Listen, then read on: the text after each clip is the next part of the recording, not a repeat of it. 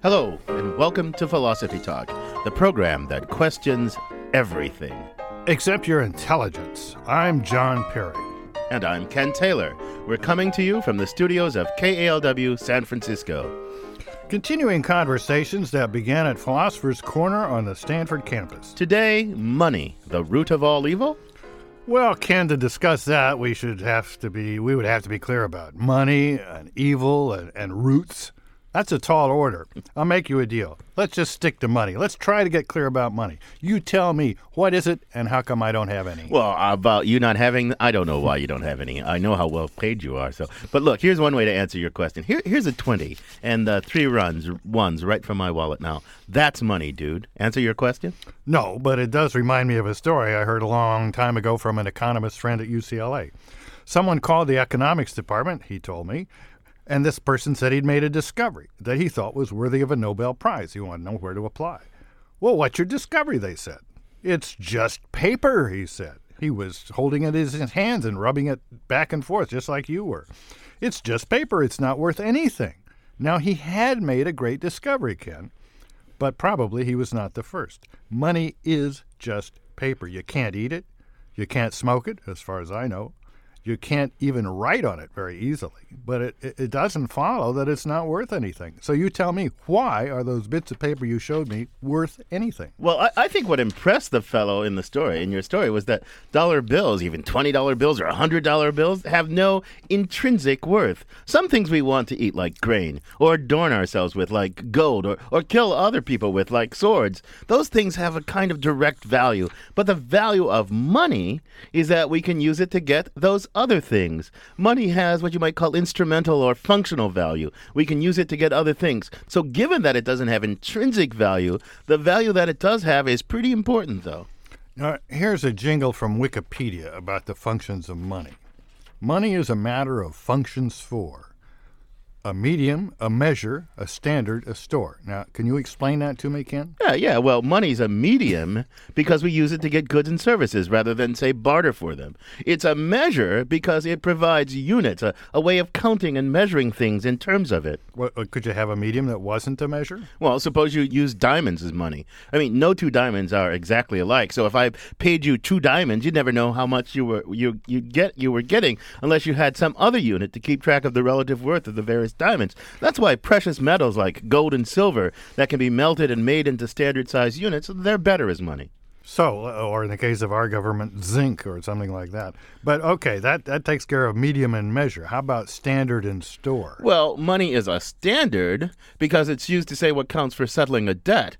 And that only works because the money I pay you back with has the same value as the money I borrowed from you in the first place. That's the idea of money as a store, a way of storing up value, which actually gets into something pretty controversial. What's that? Well, for a long time, the idea was that paper money, like we have today, functioned as a store because the government that issued the money promised to exchange on demand a certain amount of gold or silver or some other commodity of more intrinsic value. So the value of paper money was, as they said, good as gold, or at least it was as good as gold times the probability of the government keeping its word. Well, I actually remember dollars that said they were silver certificates backed by silver.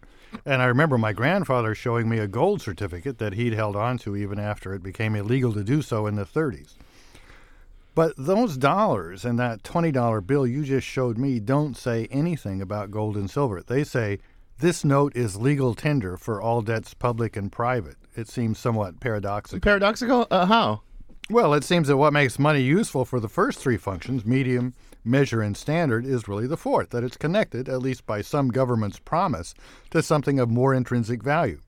But on your dollars, where there should be such a promise, there's instead a statement, really an implied threat. Accept this in payment of goods or services, or else the U.S. government will be really mad at you.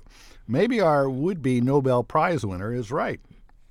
It is just paper, and it is really worthless, except for a government-enforced shared illusion that it's not. Well, maybe that government-enforced shared illusion does something. It makes a new reality.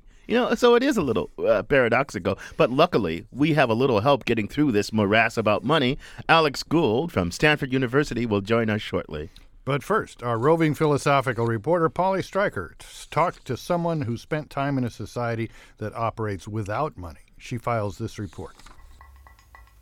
In a world ruled by money, it's hard to imagine economies that work without it.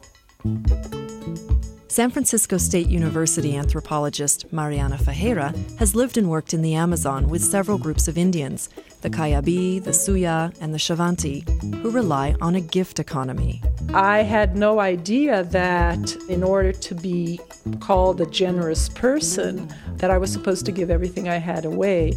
Knowing she was going to teach in a remote location, Mariana went to the Xingu Indian Reservation in central Brazil with pots and pans and tins of powdered milk. During the first week, all of my food completely disappeared, which put me in a state of anxiety because I wasn't very familiar with the food that was eaten in that place too. But very soon I learned that obviously they took all my food away, but I was given much more in return and everybody took care of me.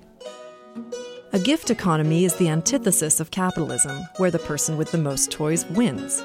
It's all about networks of giving and receiving. No bartering is involved. You invite people on purpose so that they will come to your house or to your village or wherever it is, and you will give them something. And by putting them in a situation where they can't say no, which we actually do a lot in order to avoid other kinds of obligations, you actually establish a form of a contract where they will have to invite you back to wherever they live, and so therefore triggering a circle of very tight social bonds and social relations. There was an idea that indigenous peoples couldn't understand Western mathematics. Mariana found that they wanted to learn numbers so they wouldn't be cheated out of land or goods anymore by outsiders. She quickly realized they weren't ignorant of plus and minus. They just saw things reciprocally. I caught 10 fish and I gave 3 to my brother. How many do I have now? And that in school, when you would say give away, sometimes they would use a plus because they would say my brother or my nephew or my uncle will pay me back twice as much because the value of the gift is increased once the prestation is offered. It turns out that their social philosophy was reflected in their concept of numbers. Numbers stand for social relations, whereas we're used to thinking of a unit as one. In the Shavanti people of central Brazil, they think of the unit as 2, necessarily a pair. 1 was not considered a whole, but rather a half of a pair. Even though they had numerals, the people Mariana worked with didn't keep track of exact numbers of who accumulated what, like us with our bank accounts. So how did this gift economy work in practice? Sometimes I would see, for example, a canoe loaded with fish coming in, and the person who had actually gone fishing being left with just a few fish and having distributed everything else. Well, guess what? Next time a fish load comes into the village, or somebody goes out hunting or brings a lot of mangoes or whatever it is, that person who is so generous is going to have perhaps first pick.